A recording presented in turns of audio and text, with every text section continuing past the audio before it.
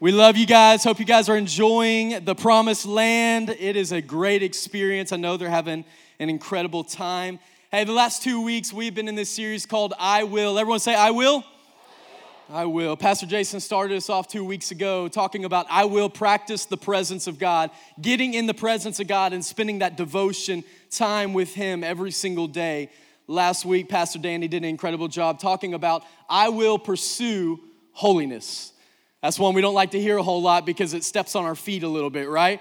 But it's pursuing holiness. It's not about how close we can get to the line, right? But it's about how close we can get to Jesus, right?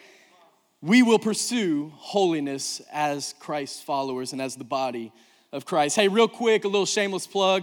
Today is the Ascend Camp flash sale. Anybody love Ascend Camp? We got some people down here. Hey, last year we took 230 people to Ascend Camp in Colorado. It was an incredible week. I know there was some life change that happened with our students, but not even just our students. Our leaders were getting messed up for Jesus. So we love it. Parents, I highly encourage you to sign your kid up, 6th through 12th grade kid, up for Ascend Camp. Today is the flash sale, ends at midnight tonight, then regular registration starts. So today my message is called, I will sign up my kid for Ascend Camp. It's a good message. I don't really have anything else to say about it, so we're done. Seriously, sign them up. That's not the name of my message. But seriously, my message today is coming from a heart and from a person that has been searching out and letting God deal with me in some areas of my life over the last 5 or 6 months. When Pastor Jason asked me to speak in January, a couple months ago, he asked me, I knew pretty immediately what I was going to talk about because there's something that God's overflowing in my life that I feel like the body of Christ needs to hear as well, that we need to remind ourselves every single day. So I'm gonna say something real quick, and I want to preface it with the fact that I'm not boasting. All of this that I'm about to say comes from a heart of gratitude and understanding that without Jesus, none of this is possible. But for the last 10 years, my wife and I, Ashley, we've held the position as student pastors in different churches in Texas and Tennessee. We've got to meet thousands of students along the way, hear some pretty amazing stories, see some really devastating stories. We've seen hundreds of students accept Jesus as their Savior, be baptized. We've seen so many students go from darkness to light, and now they're in full-time ministry as missionaries or pastors. It's been so cool to see over the last 10 years. I remember in 2008 when I was here the first time, we did a spring break camp-out trip. And at that point, we were just meeting in homes for our youth ministry. We probably had about 30 students that were kind of core students or maybe just brought their friends. And we went to the Broken O Ranch here in town. At that time, Dwayne and Judith Rivers owned that, and they let us do a camp out there for a couple days. And I remember being in this huge barn on that property, and I had like the sermon of my life prepared. I was going, like it was going to be late at night, like Holy Spirit there, and I was going to preach the walls down in that barn, right? So I had it all ready, and I remember putting on worship before I preached, and we just had an iPod at that point. We didn't have a worship band like you see up here, how amazing they are. So I clicked on the first song on the iPod, and a couple minutes into the song, something happened, and the Spirit of God just began to literally just sweep in that barn. And all at the same time, it was crazy. Like all these 30 kids, they just started weeping, and they just started crying. And I'm like, what the heck is in this barn that's making them cry? Like, there's some poison in here. Something's going wrong. But in that moment, I realized that God was doing something, and He didn't need my message. He didn't need me to speak and get the job done, right? The Spirit of God was enough in that moment. And that night, dozens of students gave their life to Jesus for the very first time. It was such a cool moment. I remember in 2011, we did a beach camp with our students in Beaumont, and we went to Florida, and we were putting on our own little beach camp, and there was like 50 of us there. It was not huge. I remember in the middle of worship, once again, no one praying over anyone, in the middle of worship, just exalting Jesus, a girl that had been deaf in one ear since she was a little baby because she had meningitis, her ear pops open for the very first time. Right in the middle of worship, and this 16-year-old girl just starts crying, and she, as you can imagine, she's getting excited because God just opened her ear, and no one had to preach, no one had to lay hands on her and pray for her. It was just God. It was just God's presence all around her, and it opened up her ears.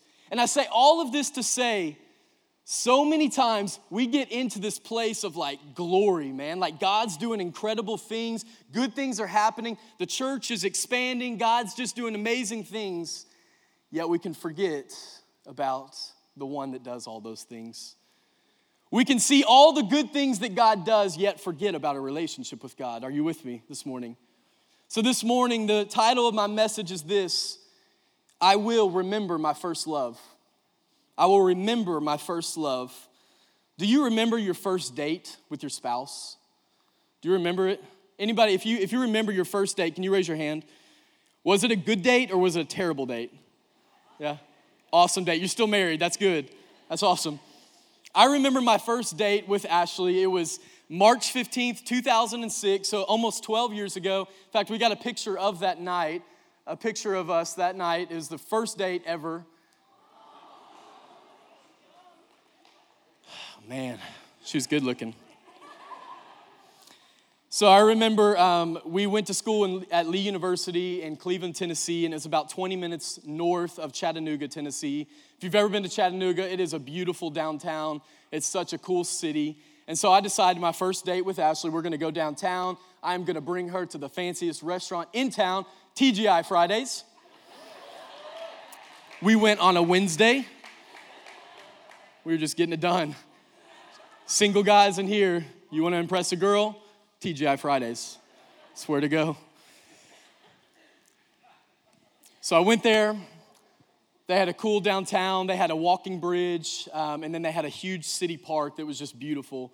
Went downtown, had a great time, and that was the night that I felt like my heart began to stir for a greater relationship with Ashley, right? That's the night that, I don't know if I fell in love with her that night. I don't know when all that happens, right?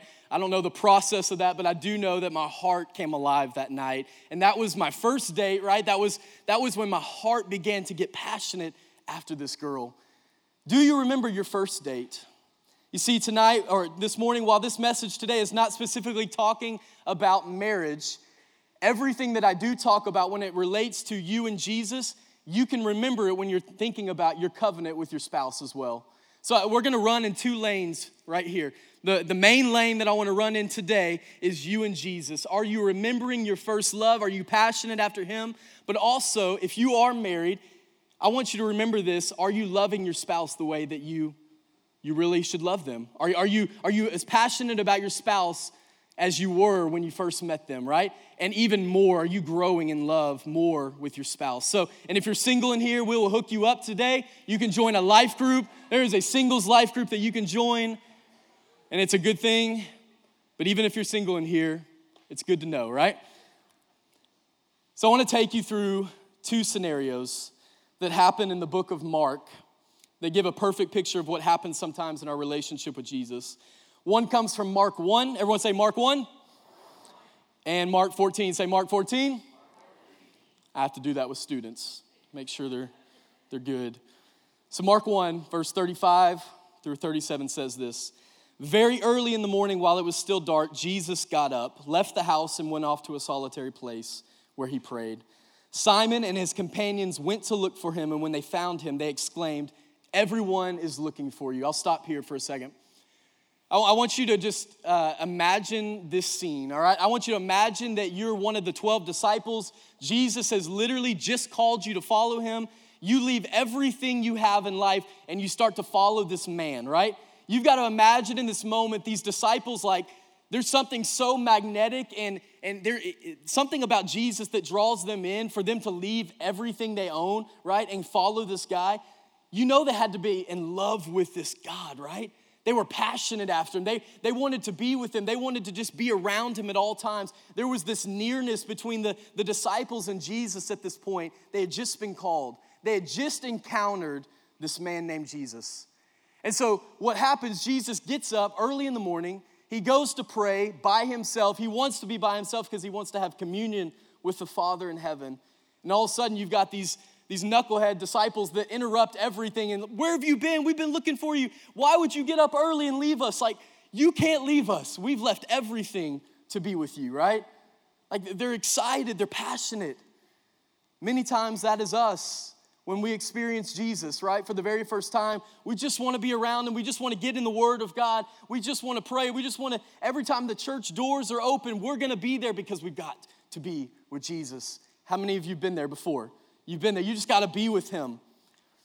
Then we read in Mark 14, this takes place 3.5 years later. Mark 14, verse 32 through 42, it says this. They went to a place called Gethsemane, and Jesus said to his disciples, "Sit here while I pray." He took Peter, James, and John along with him, and he began to be deeply distressed and troubled. "My soul is overwhelmed with sorrow to the point of death," he said to them. "Stay here and keep watch." Going a little farther, he fell to the ground and prayed that if it was possible, the hour might pass from him. "Abba, Father," he said, "everything is possible for you. Take this cup from me, yet not what I will, but what you will." Then he returned to his disciples and found them sleeping. Everyone say sleeping. "Simon," he said to Peter, "are you asleep? Couldn't you keep watch for 1 hour? Watch and pray so that you will not fall into temptation. The spirit is willing, but the flesh is weak." Once more he went away and prayed the same thing. When he came back, he again found them sleeping because their eyes were heavy. He did not know what to say. They did not know what to say to him. Returning the third time, he said to them, "Are you still sleeping and resting?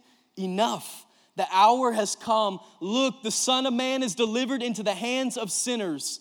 Rise, let us go. Here comes my betrayer." Now, I want you to think about these two scenes, Mark 1 and Mark 14. What happens in 3.5 years that the disciples go from interrupting a prayer meeting they weren't invited to sleeping through a prayer meeting they were invited to exclusively?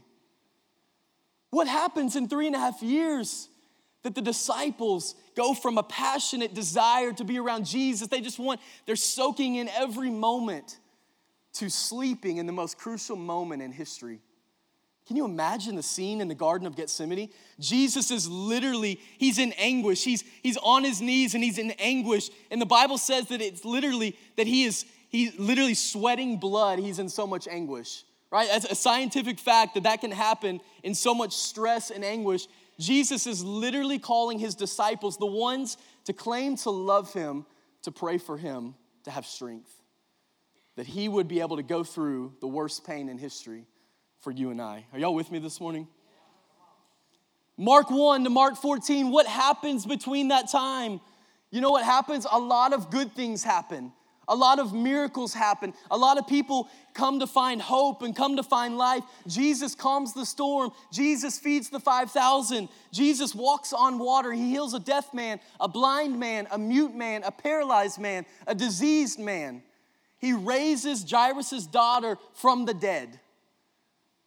All things these disciples got to experience. Like, we think being a Christ follower is good. Like, it's awesome. Can you imagine walking in the flesh with Jesus and literally getting to see the miracles every single day? That would mess me up. Like, getting to see the miracles and the life change every single day face to face with Jesus. This is what they got to experience for 3.5 years. Story after story, good things, God things, Jesus in action, his love and compassion. You see, a few months ago, Pastor Jason made this statement. Pastor Jason, if you're watching, just know I do take notes. He said this: Jesus has become too familiar. I know that kind of sounds weird because, like, shouldn't we be familiar with Jesus? Like, that's what he's calling us to. But sometimes Jesus has become too familiar that he's become common to us. And we've lost the sacredness of who he is. We've lost the sacredness of that covenant. Just like in our marriage, many times our spouse becomes so common and we know them so well that we lose the sacredness of that connection. Like, there are times where Ashley, like, I'm saying something and Ashley finishes my sentences. And it's not like in the cute way where, like, oh, we know each other so well, we finish each other. It's in the way of, like, dude, you've lost your mystery. Like, I know exactly what you're going to say. And every time that happens, I'm like, oh, gosh, I need new jokes. Like, I need new jokes. I need new sayings because I've lost my mystery. Like, what is happening to me? And so often that's what happens in our relationship with Jesus is we feel like we lose the mystery there. But how many of you know that the mystery never ends with Jesus? Like, for real. You can read the Bible every day for the rest of your life, and you will always get something new. Every single time. He's new. He's mysterious. There is no limit to who he is and what we can experience in a relationship with him. But I feel like so many times we get content and we start to fall asleep. That passion starts to dwindle and we fall asleep when Jesus is calling us to wake up. Are we awake spiritually? I think for far too long, I'm speaking directly to myself first, but far too long, we as the church have been asleep in the most crucial moments of history. We've been asleep. We've been asleep when our nation's going through junk. We've been asleep when our world is going through junk as well. We've been asleep. And the church is called to pray. The church is called to wake up. And you're only going to wake up when you realize your passionate love for Jesus. We can't just shake ourselves awake and be religious. It's not about religion, it's about relationship. Every single time, we become so familiar that we forget the sacredness of that connection and covenant. You see, not only did Jesus have something to say to those disciples in the garden that night, but he had something to say to the church in the book of Revelation. It's a really hard passage, so get ready. Revelation 2, verses 4 and 5, it says this. Jesus is talking to the church. He says, but I have this against you. You have abandoned the passionate love you had for me at the beginning. Another translation says, you have lost the depth of love that you first had for me. Think about how far you have fallen. Repent and do the works of love you did at first. I will come to you and remove your lampstand from its place of influence if you do not repent. How many of you love when someone tells you some news and then they use the word but? Like, that's the worst. Like, there are some rare cases where it's like bad news and then someone says, but we're good. Like here's some good news. Most of the time it happens where there's some news given and then you're like, but it's not looking good, right?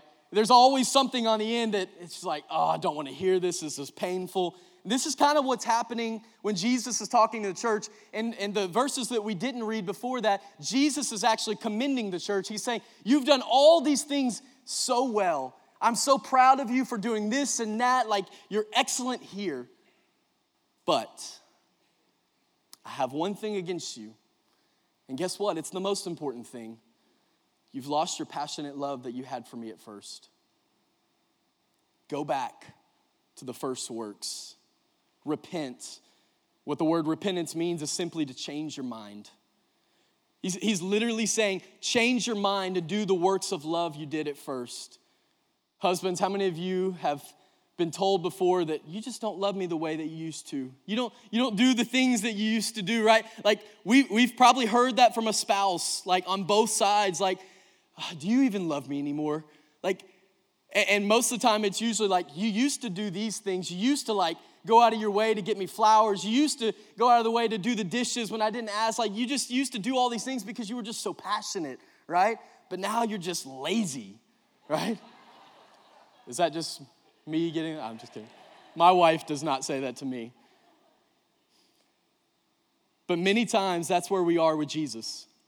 I mean, when we first started, when we first experienced his love, we were going hardcore. It's just like, Jesus, I've got to be around you.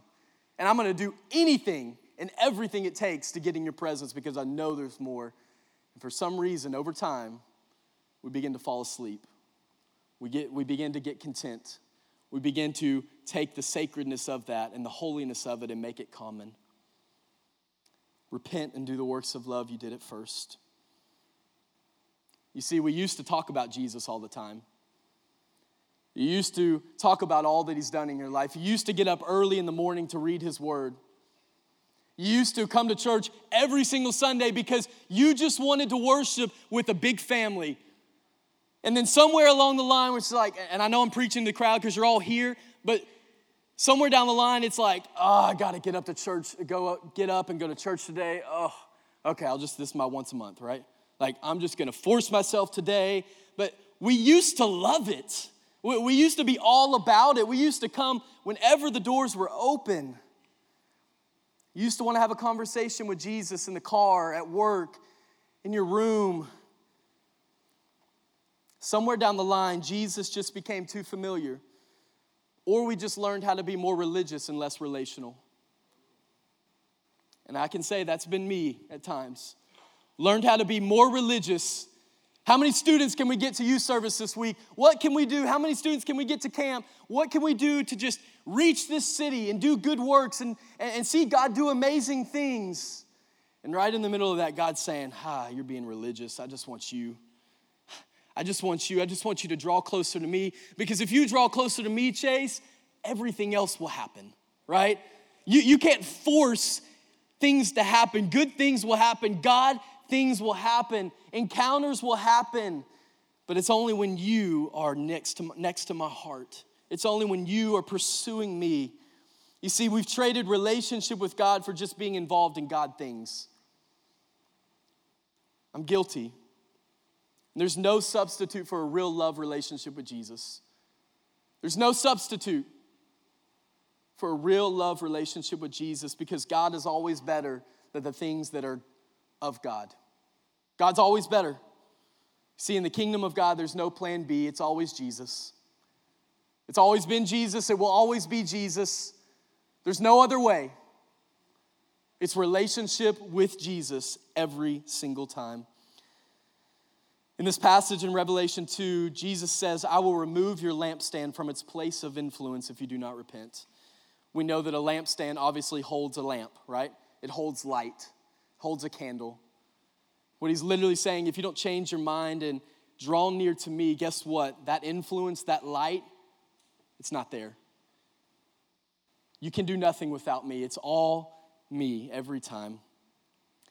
So I asked that question at the very beginning. Do you remember your first date with your spouse? Here's another question. Do you remember your first moment that you encountered Jesus? I know I'll talk to a lot of students and I'll say, hey, tell me about your experience with Jesus. Like the first time you met him, he's like, and most of the time they're like, I don't really know a moment. Like I just know. Like I just experienced him, but I don't really know when it was. That's not all students, but there have been a lot of people that I've talked to. It's like, I don't know. And Pastor Jason says this a lot. You weren't born a Christian, right? There is a moment that you surrender your life. In fact, there are lots of moments for a lot of people, right? Like every day I wake up, yes, God, I surrender again because I can't do this on my own. But do you remember the moment that you experienced Jesus for the first time? I remember it very clear to me. July 7th, 2003, I was at Cathedral Church in Beaumont, Texas. I was sitting right here in the student section. I was not following Jesus at all, but guess what? I was going to be in the student section because all my friends were. I was a religious kid, right? I went to church. I made sure every single week I was there, but there was nothing in my heart for God. There was no relationship. And I remember that day, July 7, 2003. Can I squeeze right here? Is that fine? I was sitting in the front row because I was a good kid, not a godly kid. I was sitting in the front row, and I remember just kind of going through the same routine. And the night before, a lot of my friends had gotten back from a conference at the Brownsville Revival in Pensacola, Florida.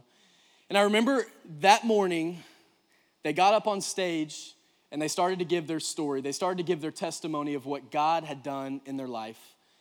And in that moment, I'm starting to squirm because these are my best friends, the ones that we had partied together, the ones that we had gone to the beach and just did our own thing and cussing up a storm, just kind of doing our own thing, not worrying about what anyone else thought. And I remember kind of squirming in my seat and being like, how can I get out of here really quick because this is awkward. But I was sitting on the front row and it's hard to leave unnoticed. So what happens is they give their testimony. Every single one of them just start crying. And I'm like, what is going on with him? This is not him, right? And then my youth pastor gets up there and starts preaching. And at this point, I start to feel something in my heart. And I start to feel God stirring. And I remember just getting on the edge of my seat okay, this is getting really weird because there's some brokenness happening in my heart right now. And this is not what I'm used to. And I remember my youth pastor giving a call that morning. And this was not just for the youth, but this was a call to the church. And I remember being one of the first people that stood up as quick as I could. And as my friends were on stage and they're crying and they're praising God, I'm like, okay, I've got to be a part of this. I don't know what this looks like, but if they got it, and I know they're bad, if they got it, then you better believe I'm getting it, right? I'm not being left behind today because I know that if they received what they're saying, I want this. Like, I want this treasure that can change a life. Because I knew deep down inside I was a broken kid, and I was just hiding it. I was putting on a mask. And I remember in that moment when I stood up that there was freedom from my sin. There was addictions that broke off immediately. Like, as soon as I stood up, it was gone. And I remember in that moment standing up, there was a hatred or an anger that I had for my father that broke off immediately. And there was a love for him, right? And it was in that moment that I surrendered my life to Jesus forever. It was a moment that I will never forget. I know the day, I know exactly what happened. I remember in my church being right here and just kneeling at the altar forever. Even after church got over with, there I was because I was just weeping, and I knew God had done something in my life. And I was on a journey. This might be dangerous. Okay. Do you remember that moment? And it doesn't mean it has to look like that. It's different for everyone. But do you remember when you fell in love with Jesus? And maybe some of you in here are saying, I've never done that. I'm praying that today is your day. I'm praying that today the heart of the Father would meet you. Because He's too good. He's too good. Don't pass it up. Jesus transformed my life, and He wants to transform yours. He gave me a passion, and He's calling me back. Chase, don't forget about that passion that you had. It's not about church. It's not about works. It's not about all the good things. It's about me every time. So what do you do when you realize you've lost your first love? First, you got to realize it, right? You have to have this brokenness inside to say, yeah, that's me. That's me, God. I want more. But number one is this: I will prioritize my life around Jesus, not squeeze Jesus in my life. I will prioritize Jesus. I will prioritize my life around Jesus, not just squeeze Him in when it's convenient.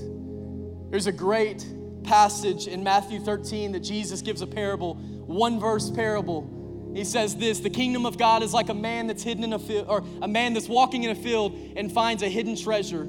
In his excitement and in his joy, he hides the treasure, goes back home and sells everything he has to have enough money to buy the field. Now, this parable's always kind of confused me, because if I was that man, I would have picked up the treasure and gone home to my life and just added it, right? I would have just taken the treasure and said, hey, look, I've already got this in my life. I'm just going to add it to it. No, this guy understood that there was an exchange that needed to take place.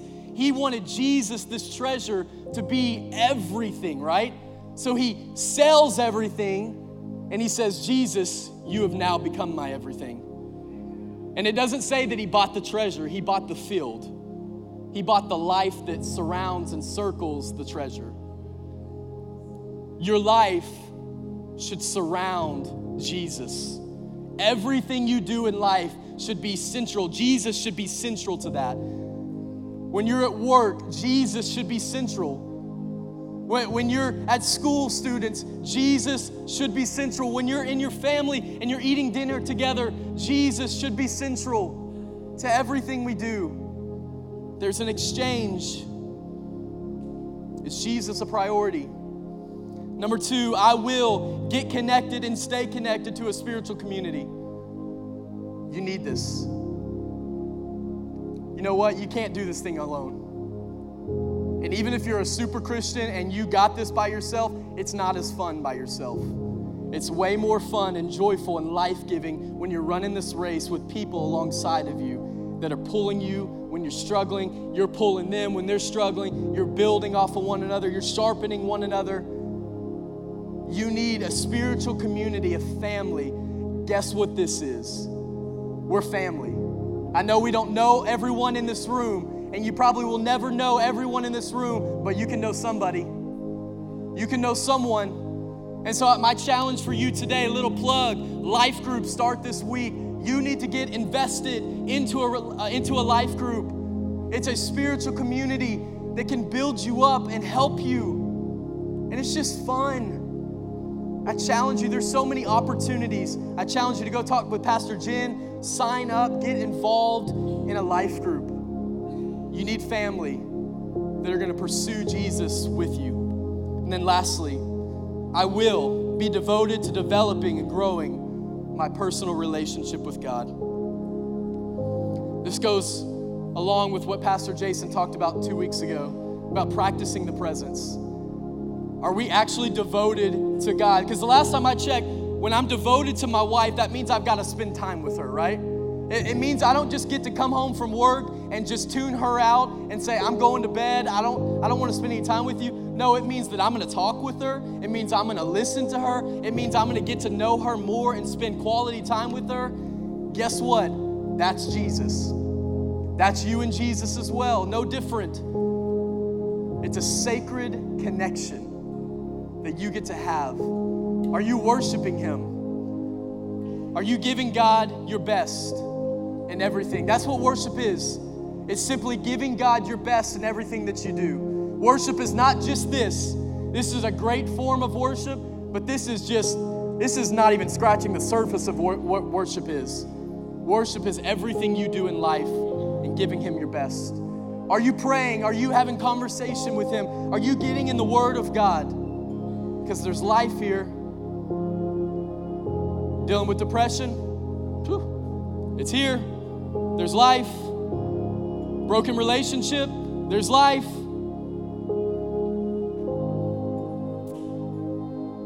Can you stand with me this morning?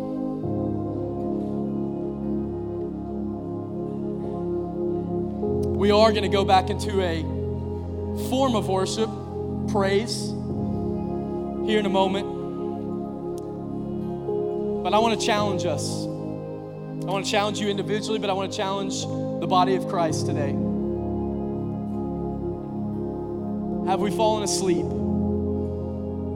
Have we fallen content? And we know that there's something deeper. We know that there's something more. We know that we used to love Jesus so much, and maybe you still love Him, but man, you just feel like that passion has been waning. You feel like that passion has been waning, and you just want today to make a commitment. Maybe it's one of those 3 statements that I said a minute ago about prioritizing your life around Jesus, or getting connected to a spiritual community, or devoting yourself in a personal relationship with Him. If that's you today, I want us to take a bold step.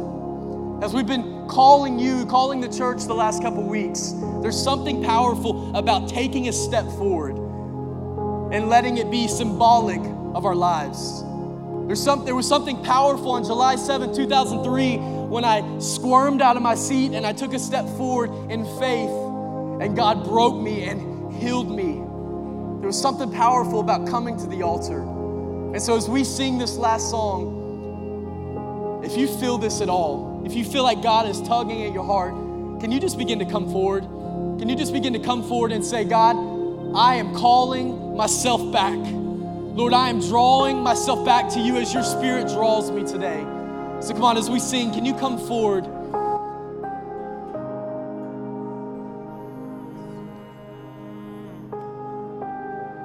Come on, all around this room, can you just lift up your hands to the Father?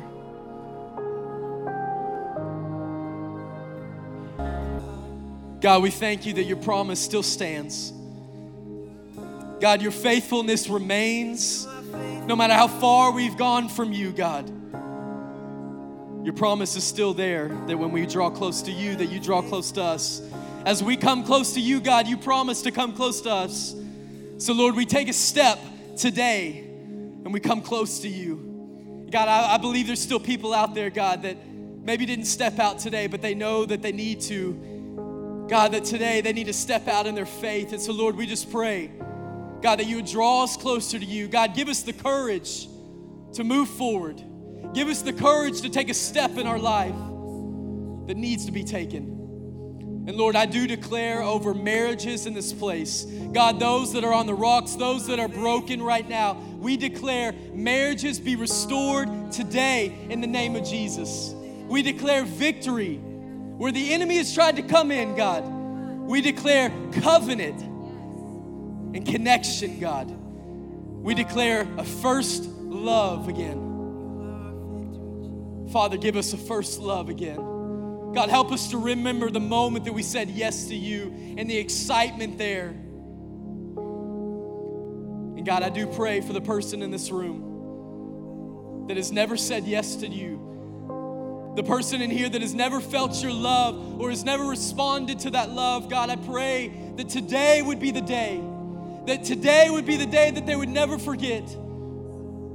That today would be the day, like on July 7th, 2003, when it all changed for me. Let today be a day of salvation, God, and a drawing back to you. Father, we love you. We love you. Come on, just for a moment, can you tell him how much you love him? No words on the screen, just your voice, your heart. Can you vocally just tell him how much you love him? You are worthy, God. There's no one like you, Jesus. You're worth everything. You are the treasure in the field, God. And we give everything up, God, so we can be around it. So we can be right in the middle of that treasure. You, God, are the greatest treasure we could ever find. So, Lord, I pray that we would find you today. Amen. Amen. Awesome. Let's commit today that we will pursue him every single day. Hey, as you're dismissed here in a moment, we do have a prayer team that will be down here. If you need prayer for anything, maybe that was you. Maybe the Spirit was speaking to you today to make a commitment to him for the very first time. Or maybe you just need prayer for a situation going on in your life. We challenge you to come down here. Let us partner with you. As part of that spiritual family I was talking about, this is it. So as you guys are dismissed, you can come down here if you need prayer for anything. Hey guys, we love you. Have a great rest of your day. You guys are dismissed.